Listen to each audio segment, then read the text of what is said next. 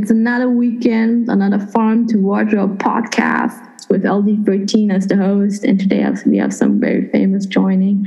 María Elena, a former Parsons professor in fashion design, studying with her systems and materiality.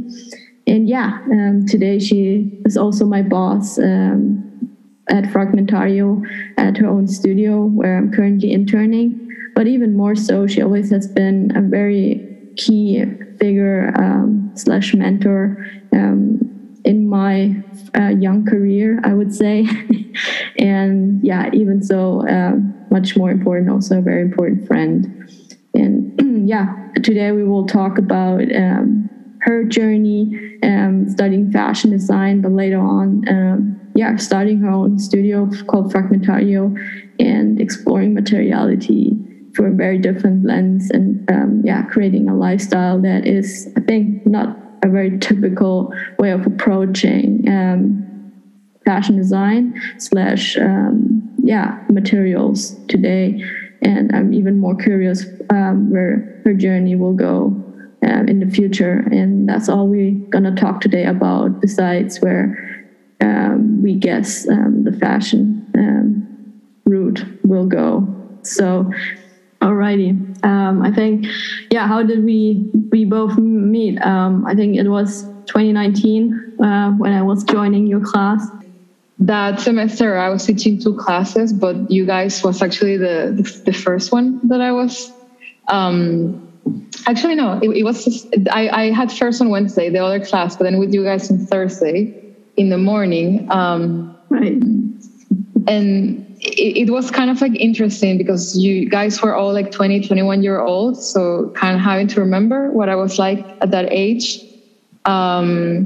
Also understanding what was it that was interesting for you guys. Was it fashion? Was it materials? Was it systems? Since this was this experimental class that was also being taught for the first time. So we were discovering it together. Yeah. I remember that a lot of the other students were a little bit more scared about when I was bringing up things that wouldn't be normally attractive. I remember being also like a bit scared, but once I opened up, it opened up so many doors, also a way of approaching fashion, which was so far more meaningful. And yours is scientific research and there's a personal story going on, which is great. Yeah, I think it's something that I was really afraid at first to, if you see my first projects, I wouldn't put a lot of myself in. And slowly I started to understand that this was actually a strength. And it's something that I feel I also really try to encourage within all of you guys. And it's something that I also felt that it was kind of funny because a lot of the times I would tell you guys, put more of yourselves in it. And like, if one of you would tell me a story of like, yes, I did this when I was a child, I would ask you like, well, put photos of you as a child doing this in your research book. And some of you looked at me like I was crazy. And for me, it was kind of like I was quote unquote giving you guys permission, but also I was giving myself permission because I knew that if I was curious about seeing this from you guys, other people might be also about me. So it was kind of like an interesting thing to teach you guys. And at that point, I had already been teaching workshops for natural dyes and material experimentations, I think for around like 3 years. But this was different, right? Because it was like a class for like a whole semester, not just like a workshop that people came for a weekend. Mm-hmm. So I had to really adjust. And if I was going to provide feedback to you guys about what was good, what was maybe not working, what could be changed, I had to understand it myself. So I think it was like a really wonderful experience for me to share with you guys and hopefully teach you guys something. But also I learned a lot in the process about myself and what works and what doesn't sometimes, and understanding that there isn't, for the most part, as long as people are being honest, everything I think is valuable. But I think that there are better ways sometimes to tell stories, and like it's more about the angle and also how to give feedback. True. So yeah, that was how we met. Yeah, you were the one who asked questions. And I think the way how you approach it comes from also you have been studying engineering before doing fashion, which I find very fascinating. And yeah, maybe you want to explain a bit how you ended up in fashion later on. Yeah, so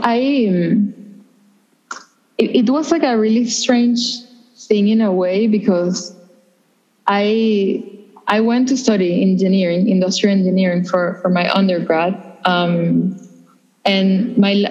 I was doing this in Venezuela, where I'm from, and then in my last year of studies, I was in France. And I am a person that I'm always planning a couple steps ahead. I have gotten better at not doing it because life is so unexpected that it's something that sometimes it works against you, because you have to also appreciate the present. But I used to be very much like looking at many steps ahead. And I remember I was in France there for one semester, studying, just kind of doing my electives, but also in French, also engineering. Right. And I was looking for companies. The way that engineering works, at least like in my university, is that you can either do a thesis with a laboratory, or you can do like a research project in the industry. And I was looking for, so like an internship, but you have to write like a thesis about it and do a presentation, and you are getting paid. You just go every day to work and research for a company. And I was trying to do this project, this internship research project in France. And I was looking all over, right? Like for this like internship program and like projects that I felt were interesting. And at the same time, I started to also look for master's program, which it didn't make any sense, right? Because I mean, I was still doing my exams for engineering school. I was looking for an internship, and then I started to look for a master's at the same time. But I felt it made sense because I was like, as I saw the internships and like the type of things that people were requiring, I was like, okay, maybe I should look for a master's in this. And then I was looking for masters. And so it started to be kind of like, I felt that I had to do both things at the same time. Right. So I could pick a good internship that made sense. And something kind of really interesting happened, that I started to really look at the curriculum for masters related to engineering. And I was not interested at all. Like I was like, I'm really not curious about these things that they're going to be teaching me. But I was like, well, whatever. Maybe I can do some of these masters. But I kind of left it like in a closet inside my head. And I started, and then finally I found this internship program in a company in Paris. It's a huge company, like around 30,000 people work there. But I mean, they have offices around the world. It's the largest cable manufacturing company in the world. So I found an internship in this company. And I started, and it was a really interesting job because I was working with many different departments. I remember that we had a project with the human resources team to organize the data from all these workers, because they had recently acquired companies around the world. Right. So now they went to have like 30,000 workers, and all the information, they had it on an Excel spreadsheet. But now this was too heavy for an Excel spreadsheet, so they needed a software. So I was working with the human resources team to see what we could do to organize this information, and also with like health and safety department, organizing the data about accidents that had happened in the factories, and also with like the production team to organize the data on all their products, which were many. Right. And it was very interesting because every day I was speaking with a lot of different people from different departments. And I had this boss that she gave me a lot of freedom. And she was a really good mentor. Also, she was a woman. And I hadn't really thought up until then about being a woman and what this meant, especially in a context of engineering.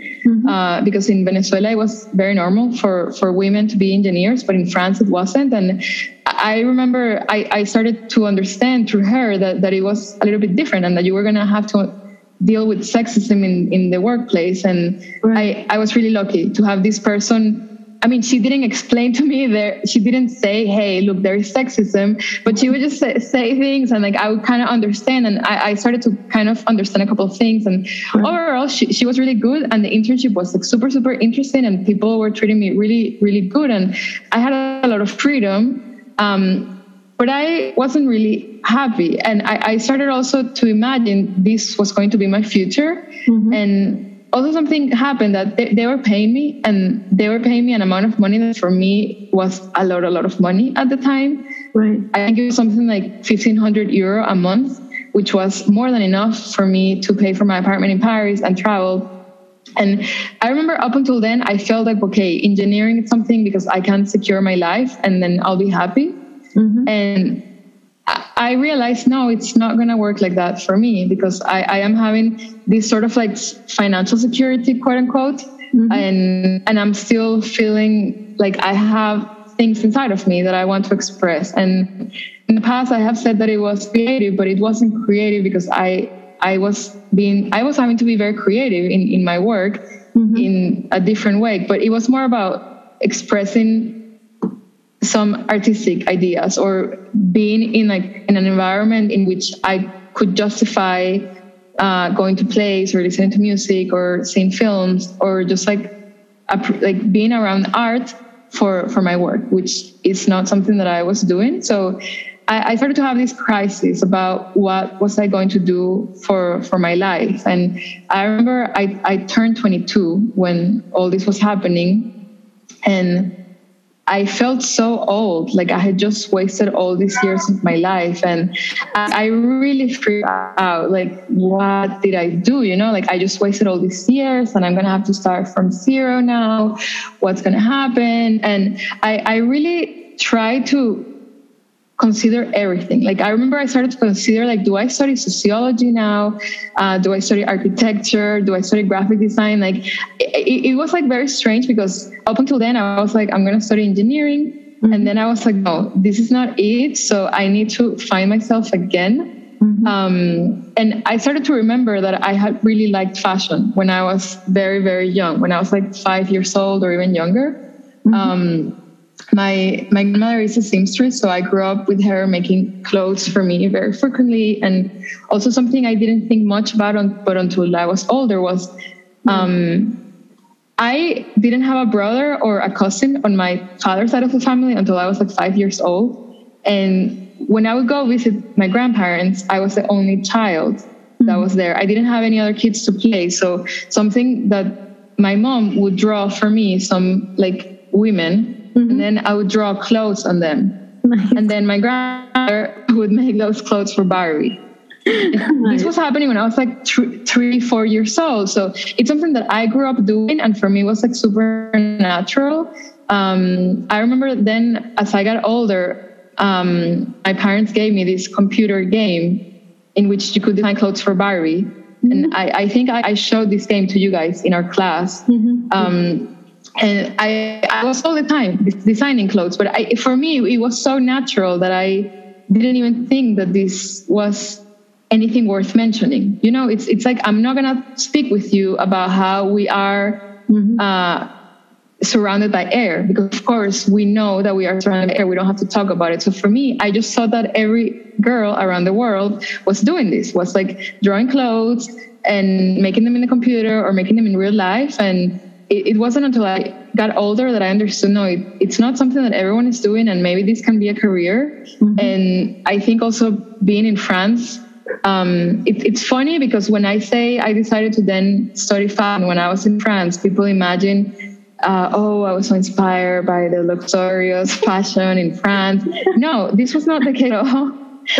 It was more like, this was a country where you didn't have to be an engineer, where there were many career paths that were possible. And that was just that. This was it, Like I remember when I was like looking for internships, there was one at Louis Vuitton for supply chain. And I remember understanding like, oh wait, fashion, I can have a career and have a job and be a normal person. Like I'm not going to be under a bridge. So I started to like research about it. And I remember at the time I saw that the London College of Fashion, they had they had a 1-day seminar in which you were going to be taught by people working in different aspects of the fashion industry, like some photographer, merchandisers, buyers. And I was like, okay, I'm going to go to this thing. And at the time, I remember like this thing, the ticket, it was expensive. And I was traveling so much that I didn't really have too much of a budget for this trip, but I was like, okay, I'm going to do like couch surfing. So I stayed in the house of some like random Australian guy, and I went by bus, which it's like insane because normally people go to London from Paris in the train. Right. And I went, and it's like 2 hours, and I went in this bus that it was like horrible. It was like 13 hours, but it was the only thing that I could afford. And I remember I even brought some like snacks or something from Paris to not be spending too much money there. It was like a really crazy trip, but I was like, I have to do this because I have to understand what this means to work in fashion, because I didn't know it. Like I knew what it meant to be an engineer and how I could make this make sense. But fashion, I didn't know at all how this could make sense. So I remember I went and I had a lot of fun. And I remember they had us do a lot of activities, and I did good in a lot of these activities. And I spoke with a lot of like the people that were like the instructors. And I was like, okay, maybe this is something that I can do. And I started to research more. And then I found the associate's program at Parsons, which is marketed towards people that are changing career path. And I was like, okay, maybe I'll apply to this thing. So after Paris, I went back to Venezuela. As I was graduating, so I was finishing my exams and everything. And I was like, I had to write again all my thesis, but now in Spanish. Which was horrible. Like I had to write this like 100-page thesis in French and defend it in French. And then I had to go back to Venezuela and do it all again, but in Spanish, which it would have been easier, honestly, if it would have been from English to Spanish, because they are different enough. But Spanish and French are actually, they're very similar languages, which makes it more complicated because a lot of the things I felt that I could say the same way and I couldn't really. So it was this really strange moment that I was like finishing my engineering exams in Venezuela. I was writing my thesis again in Spanish. I had to defend it. And then I was applying for coming to New York to study fashion. And then I graduated in and then some months later, I moved here to study fashion at Parsons. What a journey and what a passion behind it. I mean, that's not everybody would do, crazy, but it's crazy I never met you differently. Always 200%, which I love. Yeah. Also, what was really funny is that when I came here, I was still very scared, and I actually moved here to study fashion marketing, not even fashion design, because I was still very scared and feeling like, okay, I had studied industrial engineering, and a lot of people that study industrial engineering end up doing kind of like managerial roles or like marketing roles. So I felt like, okay, maybe fashion marketing makes more sense with what I already have. Mm-hmm. So I'll do that. Even though I wanted to study fashion design, but I was still so scared. And I remember after one semester, I was like, I really should change to fashion design, but I was terrified still. And I did my first year in marketing, and I was like interning in different companies. And then that summer, I remember I interned at one company, and I could tell that the people at the end that had the power in a way who were designing the collection were the designers. Mm-hmm. At the same time, I also had started dating Griffin, my husband, who you have met, and he's a graphic designer, and he was really encouraging me to do more personal projects, to be more artistic, and he had a job. So I was like, okay, I can also be a designer, and like maybe I'm actually good at this. And I started to research more, and I remember also speaking with bosses from like my different internships, and them telling me like, you can work in marketing jobs if you study design, but you cannot work in design jobs if you don't study design. Right. So there are less jobs for designers, but there's also less competition because there are people applying for marketing jobs that they didn't study fashion marketing. Maybe they just studied marketing. Maybe they did an MBA. Maybe they studied literature. So it's also less competition.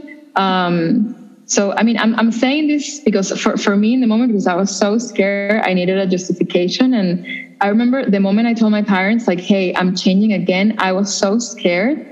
But they actually were so excited. And they told me because, my dad is an engineer, my mom is an architect. And they were like, oh my God, we're so relieved because what is marketing even? Like, what are you even learning? At least in design, you're going to learn how to make a pattern, how to make something. So I don't know. It was like strange because for me, I felt that for them, it would have been seen as something less than, but they actually saw it as better. Like for my dad, who's an engineer, he's like, design is the same. For my mom, it's the same. So it was very strange to see how my perception of reality was not matching theirs. But I mean, I had to do all that. I think otherwise it would have been very different. Right. I mean, what a beautiful journey. I mean, I wouldn't also say I was scared to study fashion design first because my parents were like saying, don't do it because it's such a wild environment. But, when you fall in love with it, you fall in love with it and you can't change about it.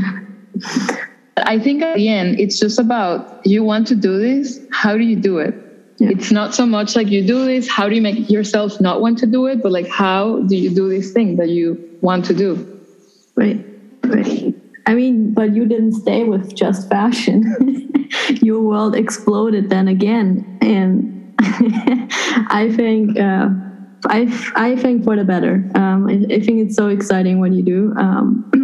It's much more. It's creating with your hands. It's hands-on. It's creating a lifestyle. It's exploring the new while learning the old way of doing things. But yeah, I let you talk about it, about Fragmentario. Thank you. So what do you want me exactly to talk about it? Like what it is or... I mean, it didn't happen overnight, right? Maybe like how it started and why why you're doing it. So after I changed to study fashion design at Parsons, and then after I graduated, I started working soon after in the industry.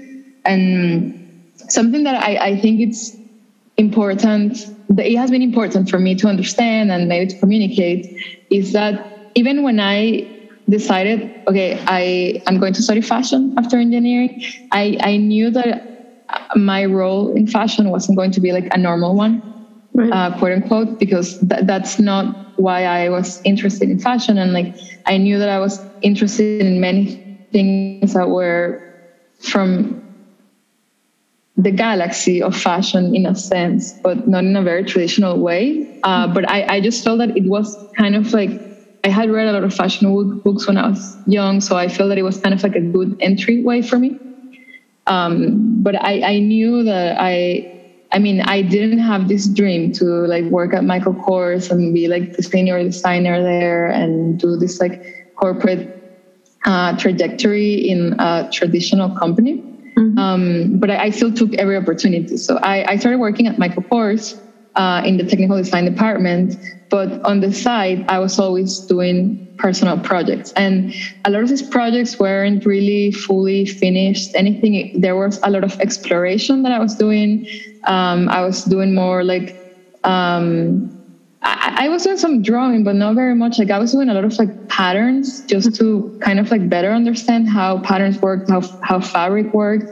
And I remember also at the time, Griffin, who, I mean, we were dating at the time, he wanted to do a project with bags. The way he had expressed it to me at first was like he wanted to do bags for like the computer and the phone, this type of things that were not like neoprene futuristic thing, but that were more aligned with his own aesthetic, which is very inspired by like Boy Scout gear.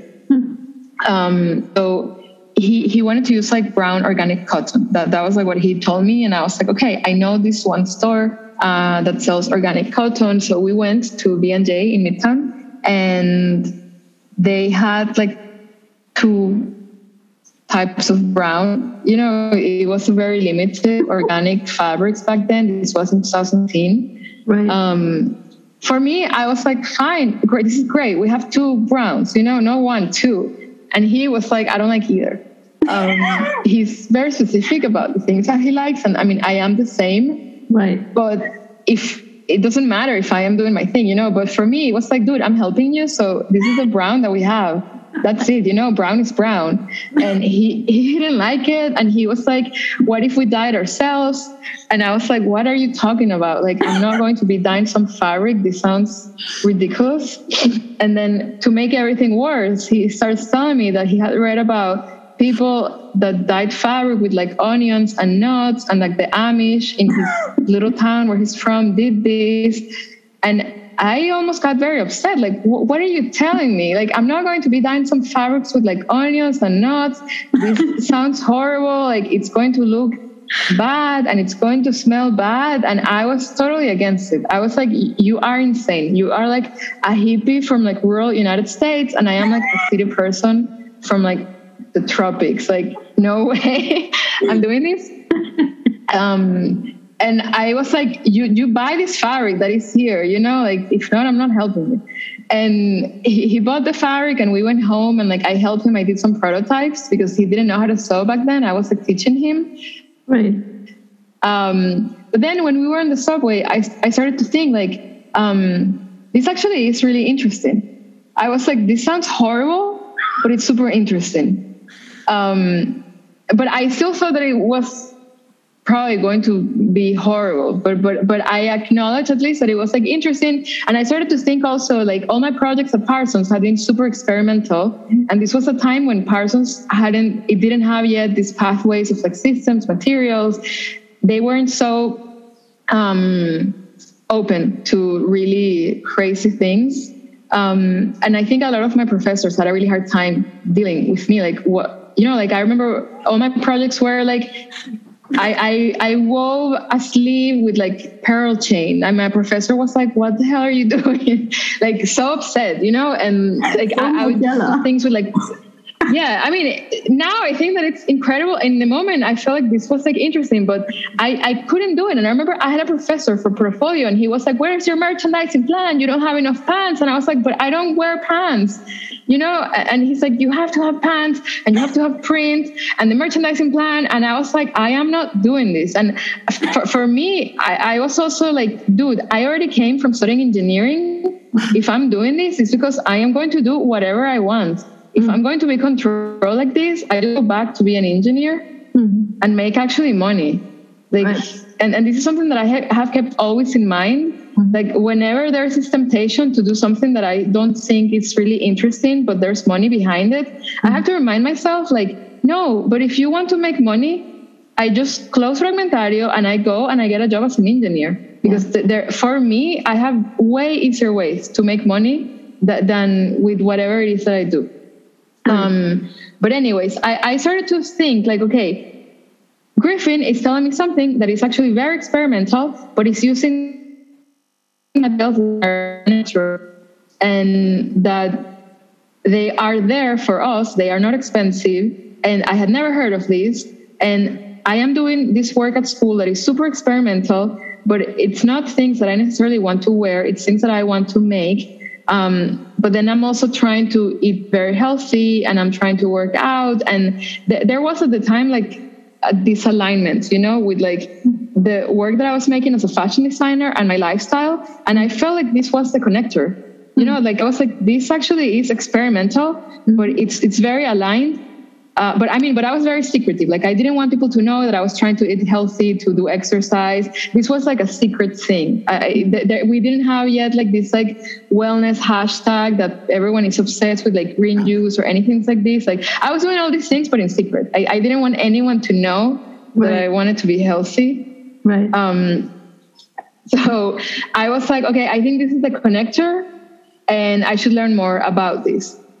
So I apologized to him, and I was like, okay, let's learn more about this. And I started to read about it.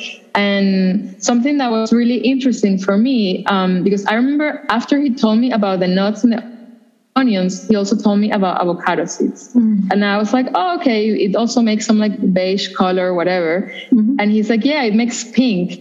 And I was like, what are you talking about? What? Avocado seeds make like a pink color? And this really started many things in me, because in the house, when I was like 17, my parents bought a house, and like they tore it apart and then they built it again. And it was like this huge project for 2 years that my parents were building this house for us to live. And this house had an avocado tree. And I mean, it also had like a banana tree and like a lime tree. But my last years in Venezuela, like I didn't have to buy limes or like bananas or avocados. Like we just got them from the garden. Nice. And we actually had so many that whenever I would go get a haircut, I would come with all these avocados, because we couldn't eat them. You know, it was too many. And also the avocados in Venezuela are very big. It's like the size of my face, you know? So there was something really special, you know, like already the nuts and the onions, I hadn't responded so positively, even though I was curious. But when he told me the avocados, I was like, whoa, I had an avocado tree back home, you know, like it really connected me to that thing. And I started to remember like, wow, sometimes I would put avocado pulp in my hair, you know, to make it more shiny or something. Right. But I never knew anything about the avocado seed making any color. So I started to become very intrigued, and I started to research more. I understood, and I started to learn that many of the plants that are very historically important for natural dyes actually come from South America. And there was another one that is annatto, that it's used here in the United States to give that radioactive color to like some of these radioactive cheeses. But this is used in a lot of cooking in Venezuela. And actually, when you see photos of the indigenous people in the Amazon, they with color on them, it's like they make this color with this plant. And I started to understand like, wow, this is a really powerful tool that can be good for me to learn about this place that is my home in my imagination. Right. But it's not my home in the physical world. And I can learn about it. And I can talk with people about this in a way that is very non-confrontational. Yeah. And I started to really feel kind of very positive. And I mean, I didn't, at first it was really to help Griffin. And I remember after a while, I was like, I am interested in this in a different way than you are. And I mean, I asked him for permission. I was like, can I do this? Because I felt very strange. Like, you taught me this thing, so I don't want to like copycat you, but the way I'm interested is very different than the way that you are. And he was like, yes, of course. I didn't invent this, you know, we discovered it together. So do whatever you want. Right. And up until then, I supposedly like the project that his project, which was called Native Outpost, and now it's called Old Brown Earth. It was supposed to be the two of us. And then we were like, okay, that project is just you, and I'm going to do my own. And I don't have a name yet for my project, but I'm going to have one. And I started also to think about other things that I was like interested in. And I remember one day, finally, after like 2 years, I sat down like, okay, what is it that I want to communicate? Because at the time I was working with like natural dyes, but I was also making my own patterns. And I was also like trying to learn how to weave. And I had tried to learn how to like knit. And I was really interested in like, I also had this idea that like I wanted to do like a fashion line with like fabrics that I would find in a flea market. And then I found out that that's what Margiela with the artisanal line, that's what they do. And I remember feeling very discouraged, like, okay, I didn't invent this, it's already invented. So kind of I had to keep digging. And I remember then one day, finally, I was like, I need to write down what it is that I am trying to communicate, and maybe a name will come. I mean, at this point, this had been, when I started to sit down to write the ideas, I was already on my third job in fashion, right? Like I had started working at my course as an assistant technical designer. Then I went to work at this other menswear company as an associate designer. And then I had just started working as the senior designer for an activewear brand. Having like a career that for me, I was really happy. Like I had been learning a lot of things, but I hadn't been really working on products that were aligned with myself. And then I started to understand, like, I just have to do this on my own, like separately. Mm-hmm. So I remember I had this notebook and I started to write ideas and what was it that was very important for me. And I remember I wrote down this idea of poco a poco, which in Spanish means like little by little. Mm-hmm. And it was a way to celebrate the slowness of processes of life, which I felt Natural Dyes, for example, really showcase, and also making your own patterns or your own things in general. And I remember I started to play with like Google Translate with different ways to express in different languages this idea of like little by little. Mm-hmm. And I was first starting very pretentious, like looking for a way to say it in Latin. And then I had this idea. I wasn't liking any of the words. And then I thought maybe I'm going to try in Galician, mm-hmm. Which is like a language from the northwest of Spain that is kind of similar, like in between Portuguese and Spanish. Mm-hmm. And it's a language that my grandparents spoke between each other. And I was like, let's see what it says in Galician. And it said fragmentario. This was an error from the system, but I liked it. And I also liked that, okay, it maybe has a secret meaning in Galician, but in Spanish, it's just going to mean like a collection of fragments, mm-hmm. which is projects that are imperfect, right? And I remember really liking it and feeling like this is perfect because it works in many languages. Like if you say it in English, people know fragmentario is fragmentary. If you say it in Italian or in French. And I felt it worked. And I also felt that when people read it, they were going to know that the person that was behind this spoke Spanish. Mm-hmm. And I liked also that it was very long and it really made you stop to pronounce it. Mm-hmm. I remember I started to share with friends that were American and they were like very scared at first about how to pronounce it, but then they sent me voice notes and they were saying it correctly. And they were like, it's kind of fun to say. And I was like, okay, this works. And all these, like finding the name and then like creating an Instagram for it was in 2016. But it's almost like, this had been, I had been pregnant with these ideas for a while, and then they were born in 2016. But I didn't present them really until the following year, because 2016, when I created an Instagram and I had a name and everything, I still was working full-time in fashion. So I started working on Fragmentario, but not in a very serious way. For me, it was just like a fun thing to do, and it wasn't until 2017 that I quit my job in fashion and I started to do this full time, which was also a very interesting learning curve. Like, okay, what does it mean? Because I also didn't know, like even when I quit my job in fashion, I didn't know what it was going to mean to do this thing full time. Like I remember I gave myself 3 months actually. Like I quit my job and I was like, I have enough money to do this for like 3 to 6 months. But I'm just going to do it for 3 months, see what happens. And worst case scenario, I use it as a portfolio to apply for other companies in fashion that are more aligned with my own aesthetic and my own interests. But then in these 3 months, things started to happen. Like I started to get commission work. I started to do workshops, and they would sell out very quickly.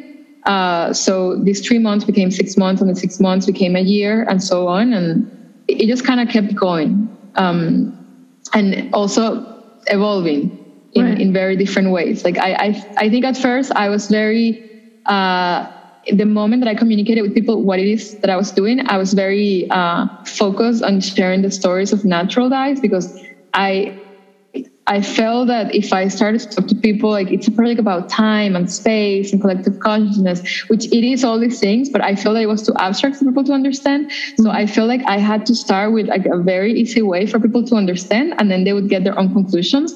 And I feel for the most part, it worked. Like people understood what I was talking about. And then slowly, after I felt that I had communicated in a way that I was happy with the stories with natural dyes, I was able to communicate these like new chapters that are about like other things. I mean, remember the first reading you gave us as a class? It was The Power of Mistakes. And I mean, Oh, yes. And it was, that's something we also have, like, I think in common is like, working with mistakes and making them beautiful and keep exploring, keep being curious. And Fragmentario has been that journey of you exploring your world, and it totally makes sense from start to finish. And I mean that there's no finish yet ahead. And yeah, I can't wait what the future holds. I mean, you're exploring so much every day. Thank you.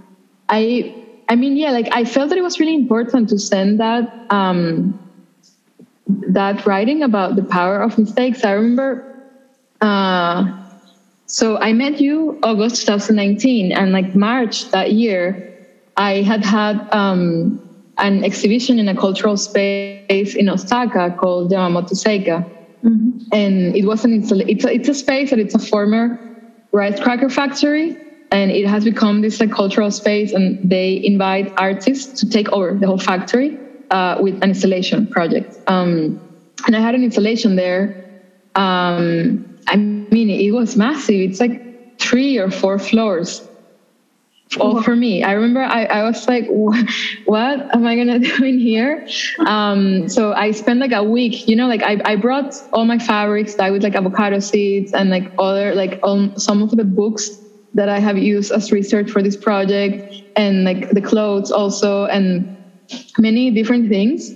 And I spent like a week exploring the factory, because it's a factory, but someone also used to live there, so they also have hangars and all sorts of things. And I remember, I used the elements of that space with the own elements that I brought. So it was very interesting to have like a week to find elements and find how I was going to separate my work in the different rooms of the space. And towards the end, one of the founders of the space, the curator, he recommended me this book, The Power of Play. Free Play, The Power of Improvisation, or something like this. And one of the chapters was this, The Power of Mistakes. And he recommended me to read this book. And he said, you have very good intuition. It's a power that you have in a way that's very innate, but you have to nurture it. The same way that you have to nurture everything. Like maybe you are good at running, but you still have to train. Maybe you're innately good at music, but you have to train this. And he said it's the same with intuition. So you are good at this, and it's something that I remember that we were having some conversations, and like I was getting very nervous about how to have things, and I would tell him like, Shotaro, I think that I cannot overthink it, because the moment that I start to overthink it, I make decisions that are wrong. So I think let's kind of go with my first feeling, with my first idea. And he recommended me, and he said like, you are right in this. And I wouldn't have never said it in this way that he said it, but he was like, you have kind of like a very good intuition, but you have to learn how to train this. So you should really read this book. And I remember I read the book, and I was like, wow, like I agree with everything. And I was like, as if someone had like organized my thoughts in a way that was very, I don't know, more eloquent and more organized. And I remember feeling like, wow, I wish when I was younger, someone would have shown me The Power of Mistakes, so I wouldn't be afraid. Because something that I think maybe you will have understood at this point is that my younger years, I was so afraid. And it's someone that has taken me a while to really not be afraid, because you can't really control things.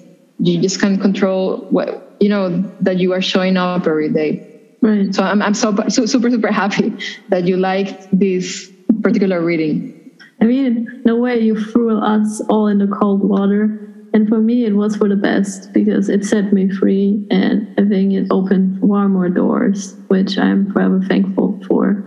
And I mean, I'm also talking about, how does your world look like if you have no boundaries? If you could imagine it, I mean, you're already doing it in the studio, but our listeners don't know about that. I get to experience it every other week. So yeah, maybe you want to let us know a bit about that with your avocado bricks now and the ideas you have going. I think it really goes from this idea of feeling free and not being afraid and understanding. This is at the end what makes us humans, right? Like I feel most animals, they already have a software when they are born that these are the things that they have to do.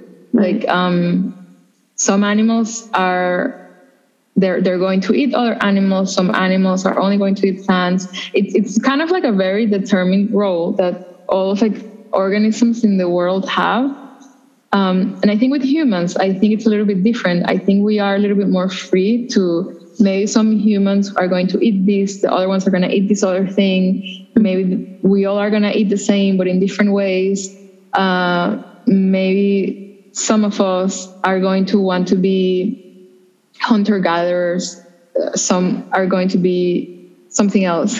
And I think this kind of like freedom to understand and what we are and what we can do,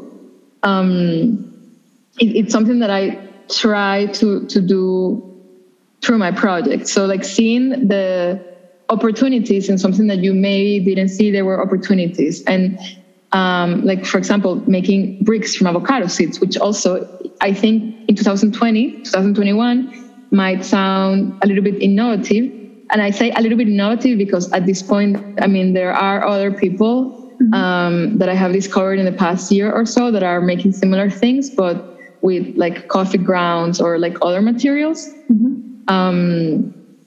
But 15,000 years ago, when or more, like humans were also having to discover what materials, what things they were going to use. Like there wasn't a cement factory that made the cement for you. No, you had to figure out these things. And as you know, like last semester, I was taking a class in indigenous art.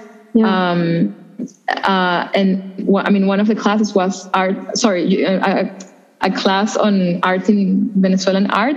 And one of the classes was art of the indigenous people in Venezuela. And we were seeing a lot of ceramics, and some of the ceramics were made with mud, but some were made, for example, with seashells. Mm-hmm. The moment that I see that, I understand that my avocado seed ceramics, it's an original thing. Like people have been doing this for like 15,000 years. Which it's actually a positive thing that it's not original, because it connects me to something, right? Like I am part of something. I am not a Martian. I am a human. So I think this is something kind of like very important. And this idea, right, that like there are opportunities there that we cannot see. And this idea also of like just like keep trying and experimenting and getting to know, getting to be familiar with different materials, with different systems, but always like asking questions. Because the way, for example, that I got to make these like avocado seed bricks was because first I was using them to dye fabric. There was one summer 3 years ago that I had way too many avocado seeds, so I started to ground them up into powder, just to have, just so they would occupy less volume. It wasn't because I wanted to make anything with this material. It was just to occupy less volume. And then once I saw the material, it actually started to remind me of some one specific beach that there is in Venezuela that it's called in Spanish Playa Colorada. It kind of means like colored beach or like tan beach, something like that, but the sand is like orange. And when I saw this avocado seed in that I had ground it up into like a powder and like little rocks, it was the same color as this beach. And I started to think like, wait, this is like the sand in this beach. So it's like sand. I wonder if I can make structures with it. And for like a year, I tried with very, like I remember speaking about it with a friend of mine who's a sculptor. And she was like, maybe try with cement, or maybe try with clay, or maybe try with silicone. And I tried with these things, and some of them worked, some didn't. But I was like, I don't think this is my way. And it wasn't because of quote unquote sustainability. It was more because it was too easy. Like I wasn't discovering anything new. It was very easy to just like find some glue and glue this thing together. I felt like I had to keep looking for another way. But I wouldn't have thinking just like abstractly, like, unless I would have first done the grinding. And the grinding itself, I wouldn't have thought of that if I wasn't a person that likes to make her own food and likes to think about food in general. Right. Because the only reason I started to think about this was at the time, I remember I wanted to buy for myself, the Vitamix, it has one container for making liquid things, but it has another container to make your own flours. Like you can put oats in it and it's going to make like oat flour. And I had really been wanting to buy one for me, but I was like, it's too expensive, maybe not. Like I don't really bake, so I cannot really justify it. But like I knew that I could buy this machine to make powder from something dry. So the moment I was so excited because I was like, I have an excuse now to buy this thing and I can use this, right? Because it's something very strange. Like I will spend all the money for Fragmentario and for my work. For me, I am a lot more strict, but then I was happy because I was like, okay, I can buy this for Fragmentario to make the avocado powder, and then I can use it for me. And I mean, I never use it for me at the end. But all the things start to be connected because if I didn't care about my food, I wouldn't have thought about doing this. And if I wouldn't have thought about doing this for volume, I would have never realized that this could be a material. And then things kind of start to happen and take you into very unexpected ways. So I think like every day in the studio is very different because it's going to depend. Like there are some days that I am making a lot of things, like physical. There are some days that I feel like I didn't do anything, but then I ended up figuring out a solution for a problem. Or there are moments like right now, I have been doing a lot of work like on Photoshop because I did this project last year that I did all these bricks and all these ceramics with avocado seeds. And then now I'm making more like the website for this and like writing some statements and this type of thing. So it's very different. And also it's something that I kind of thought within myself at first, like, can I do so many different things? Should I try to concentrate? And in the past year or so, I have really accepted, like, that's not who I am. Like, I am a person that has many different interests, and I am not great, but good on a basic level at many different things. And I maybe will never be truly great at one thing, but that's fine. There are other people that can be great at this one different things, and I can ask them for advice, or I can stay in my own primitive, quote unquote, state, and this can be enough. You're being way too humble. No. It's true, but I think there is a power in this. Like I think there is a power in the. I don't know. I don't think of a good word right now, but I would almost say like innocence. Like the making of these mistakes and doing things the wrong way. And it's something that I don't remember if I have spoken about this with you. But I see, for example, something that I got to be good at. I'm not so good at it anymore, but I got to be good at was like making patterns and like sewing and this type of thing.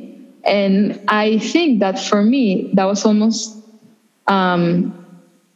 negative, because it really limited the way that I would design clothes, because I was already thinking how I'm going to make it. Mm-hmm. So I didn't allow myself to be so crazy, because I was really thinking, I don't know how to make this, so I'm not going to design it. And so it really limited what I would do, which in turn now I see as a positive thing, because then it just gives me this way of working that I'm going to design and make things and imagine things that I that I know.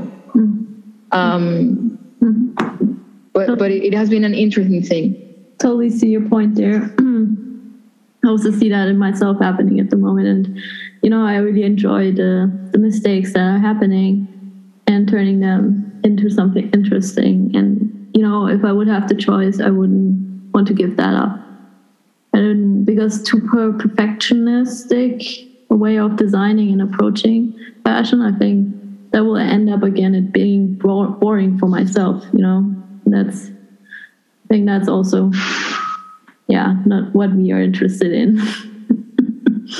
And that at the end we're human, right? So we're not machines. So this deviation of the norm is what's going to be a little bit interesting and change things. Agree. What do you think the future for Fragmentario looks like then? It's something that I think a lot about because it's also kind of been understanding, if I'm going to think about the future of Fragmentario, it's like, what is Fragmentario? And I remember at first I would joke that Fragmentario was my daughter, who had a boy name, right? Because finishing in the O in Spanish is like masculine, but I mean, that was kind of like on purpose. It's like a daughter that has a boy's name, because it's almost like a plant that it's like both genders at the same time. And at certain point, I started to feel like it's actually me. It's not separate, right? Like we are like the same thing. Like, and I remember then like a crisis started, like trying to understand this, like where were the boundaries? Like, did I want Fragmentario to be larger than me, or did I want it to be me? Like if I die, does Fragmentario die? Mm-hmm. And it's something that it wasn't very evident at certain moments. Like there were moments that I wanted Fragmentario to be maybe larger than me, to be something that stayed. And I think in the past year or 2 years, I have really kind of like understood and accepted, like, no, like I want this to be something that is not larger than me, because the moment that it's larger than me, I cannot be responsible for it, right? Like the moment that then there's someone else doing something under this name, I cannot be controlling what this other person has. Mm-hmm. So at the end, it has to be me. So, but all this dilemma to say that I have understood since the beginning that it's very much something that is alive. That's right. And even the moment that I thought of Fragmentario as my daughter, the moment that you have a daughter, mm-hmm. or a son or whatever, mm-hmm. You have your ideas about what this child will be, mm-hmm. but the child has their own ideas. And the child is going to make friends along the way that are going to influence them. Right. And the same thing happened with Fragmentario. Like I couldn't have imagined the way that it was going to evolve. And it's something that I told you at the beginning. I didn't know when I quit my job what it meant to do this. Yeah. And I was scared, but at the same time, I had savings that allowed me to do this. And that's why for the future of Fragmentario, I am not 100% sure. Like my hopes for it is that it's a project that keeps growing and allows me to keep growing, mm-hmm. Understanding growth, not necessarily as something related to money or size, but something internal. Like keep asking questions, keep finding answers that bring even more questions, learning, keep meeting people, keep challenging myself and my ideas about the world. And something that I have understood is that my first interest within Fragmentario, for example, with the natural dyes chapter, was like, okay, I'm going to learn about history. And like I learned a lot about history, but I also started learning about biology. Yeah. Okay, learning about history and biology in a very basic level, very, very, very basic, but learning enough. And for example, I have always been interested in history, but in biology, that was like my least favorite class in school. Like I hated biology. It's not the least favorite. No, I really, really, really hated biology class. And now through Fragmentario, the moment that like I have to tell someone that an avocado pit is an avocado seed, but why is it so big? And who are the plants that it's like that it belongs to a family of? And it's been kind of like interesting because it also has allowed me to learn a little bit about biology. And now with all these projects with avocado seeds also, like it has switched into like learning about Venezuelan history and when did avocados first came to Venezuela.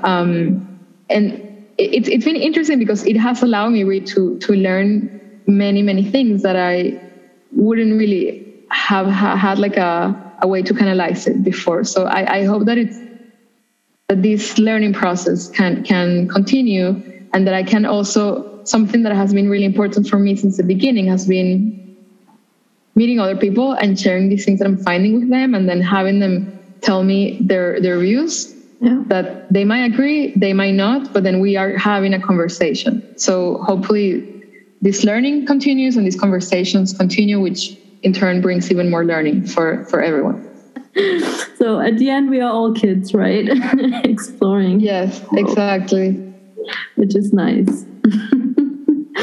I mean, we pretty much came to the end, but there's two more questions that I have. The first one is, how do you want to be remembered? The second one is, if you have any questions for me. Or let's start with the first one. Yeah, like I don't know that I can really, because the moment that I think about how I want people to remember me, it's like I don't have a control, right, on this. Some people will remember me or see me even in the present in a positive light or in a negative light. Hopefully, I mean, if I would have to like choose something that I think is positive, would be, I wish people remember me at least as someone who is curious and asking questions and made them think maybe it wasn't enjoyable in the process, but ultimately taught the other person something. Maybe if the thing that taught them was that I am stupid or, like I was wrong, but they had to figure out a way to prove that I was wrong. So it's going to be positive still. Like I made them feel something at least. I think that's the one thing. Like I don't want to be a rock that is like unstable. Like at least like making some sort of effect. Mm-hmm. Even if the effect is not entirely amazing, but some sort of effect that will make you have some sort of opinion. Right. And the other question was if I had like a question for you. I think there's something like I had been wanting to speak with you about, and we haven't in person yet, and I don't know why. And like I thought of this when you told me about the questions that we were going to be speaking about. You also had mentioned about how I believe the future of fashion, or how I wanted the future of fashion to be. And it really made me think, because at first I was like not even wanting to give an opinion because I feel like I am very outside of it now. And then I started to really think more. And I mean, well, I actually would like your opinion on this. But I think when I was interested in fashion as like a very, very young girl, I thought that it was a way to almost like a canvas to communicate something, right? It wasn't about buying clothes for people to see that I was rich or that I was hot or that I was part of some sort of like hashtag cool group. It was about using it as a canvas to express something and learn something, and something very personal. Mm-hmm. And it's something that I feel in the past years, people have really, this is not fashion anymore. And I think there are, in the past 10 years, people that are trying to do this, to make fashion from like a very honest point of view. But in general, this is not how it works. And so it's something that I really try to see how to encourage it with you guys when I was like your professor and with my other students. And I think recently I saw a documentary that I felt was kind of like a really good way to see it, but not in fashion. Like I feel like whenever I find examples that are good for this, it's never in fashion, but it's in other creative industries. I saw this documentary called Rompan Todo, which means break everything. And it was 6 episodes documentary on Netflix about the history of rock in Latin America. Mm-hmm. And they show so many music bands from all over, from like Mexico, Argentina, Peru, Chile. And a lot of these bands would have different configurations. So let's say that I have my own solo band that it's just me, but then I have one that it's with you, and we do music inspired by, I don't know, by acorns. And then the one that it's just me is just inspired by avocados. And then the 3 of us have one with Easy. The 2 of us have one with Easy that it's inspired by water. But then you and Easy have your own other thing. But then we all are having our own thing, but we know what it is that we're trying to say. Yeah. And a lot of these musicians also were being producers for the other groups. Mm-hmm. And they just helped each other in a similar way to this exercise that I'm going to give name and last name so people will research this person. Isabel Webster, who was my partner in the class that I taught at Parsons where I met you, she made you guys do this exercise during the last half of the semester where you each had to kind of create your own supply chain and assign something that they were very good at. So let's say that someone was very good at sewing. This person, you ask this other person to do sewing for you, or this person is really good at drawing, so you ask them to do some of your sketches. But you still each had your project, but you helped each other with the one technical strength that each of you had. And there was still no confusion about the creative vision. Like you guys all had like a very, very, very strong vision of who you were and what you were trying to say. And it's something that I don't see so much in fashion anymore. I think everyone wants to be the other person. And I think, well, yeah, I guess my question for you would be like, if you think that we are going more towards a fashion that it's this type of way. For you as like a young person, do you feel hopeful? Do you feel there's a little bit more of this individuality flourishing again? Yes, I mean, also seeing Izzy really helps that. I mean, in the class that I met you, it was very special. Everybody had its own thing going on, but we helped each other. And I think also the way you, as taking the example with the stone, I think you also have a voice, and if you keep practicing that and inspire other people with it and with your energy, I think there's something. And also collection people that, you know, I'm not so much in contact with, but on Instagram you see them liking my stuff now, and you know, I'm not the typical collection type of person, but I have a statement about certain things they also care about. And then they start to think, for example, like handwork and hand stitching. And I feel there are many ways where we, you know, interconnect and have similar values. It's just how we, tell them. But yeah, I feel hopeful, and I wouldn't do it the old-fashioned way. I want to do it the way we did it in our studio. I mean, I fell in love with that. And, you know, it was just beautiful having Izzy over on Sunday, and she was working on her pattern. And I was I was driving her crazy with getting the French curve out and practicing her curves. But she said, Lisa, have you thought about being a teacher? And said, well, you see, I like to teach people who have, you know, are curious enough, and you are, because you took my advice. And at the end of the night, we had a pattern that, you know, already gave us a direction what doesn't work. And then she sent me this morning an updated version on her friend, and it looked great. So, that's something that really makes me happy, also passing on knowledge. Yeah. Well, that makes me happy because I did feel hopeful when I started teaching. But then it's also interesting to see your perspective as like a younger person. Because I think for me, it's like I kind of have to try to be hopeful. The normal way would be as you get older, you start to be more cynic. And I want to stay hopeful. So it's like nice to see that also you, the younger person, is being very hopeful. And we can be optimistic, right, about the future, because the other option, of course, it's maybe like why. Always taking your advice. Stay curious, ask questions, and be critical. Well, yeah, and also have fun, because it's all supposed to be a lot of fun. Yeah. Yeah. No, I think we have it, right? That was I think so too. Yeah. Beautiful fourth episode. It was an honor having you join. I'm so happy to come. Yeah. And it was great speaking with you, Lisa. Thank you so much.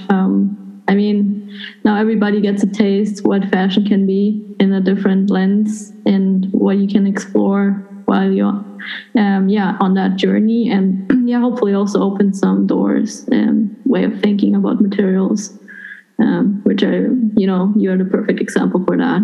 So thank you very much. Thank you for having me, Lisa. Well, good luck with the other episodes of the podcast. Muchas gracias. De nada. Okay. Alrighty, another episode done for the Farm to Wardrobe podcast. Pretty exciting. It was a very good talk with María Elena. Thank you again for tuning in here. And I can't wait for you guys to tune in next, where we host our next talk on a farm, actually.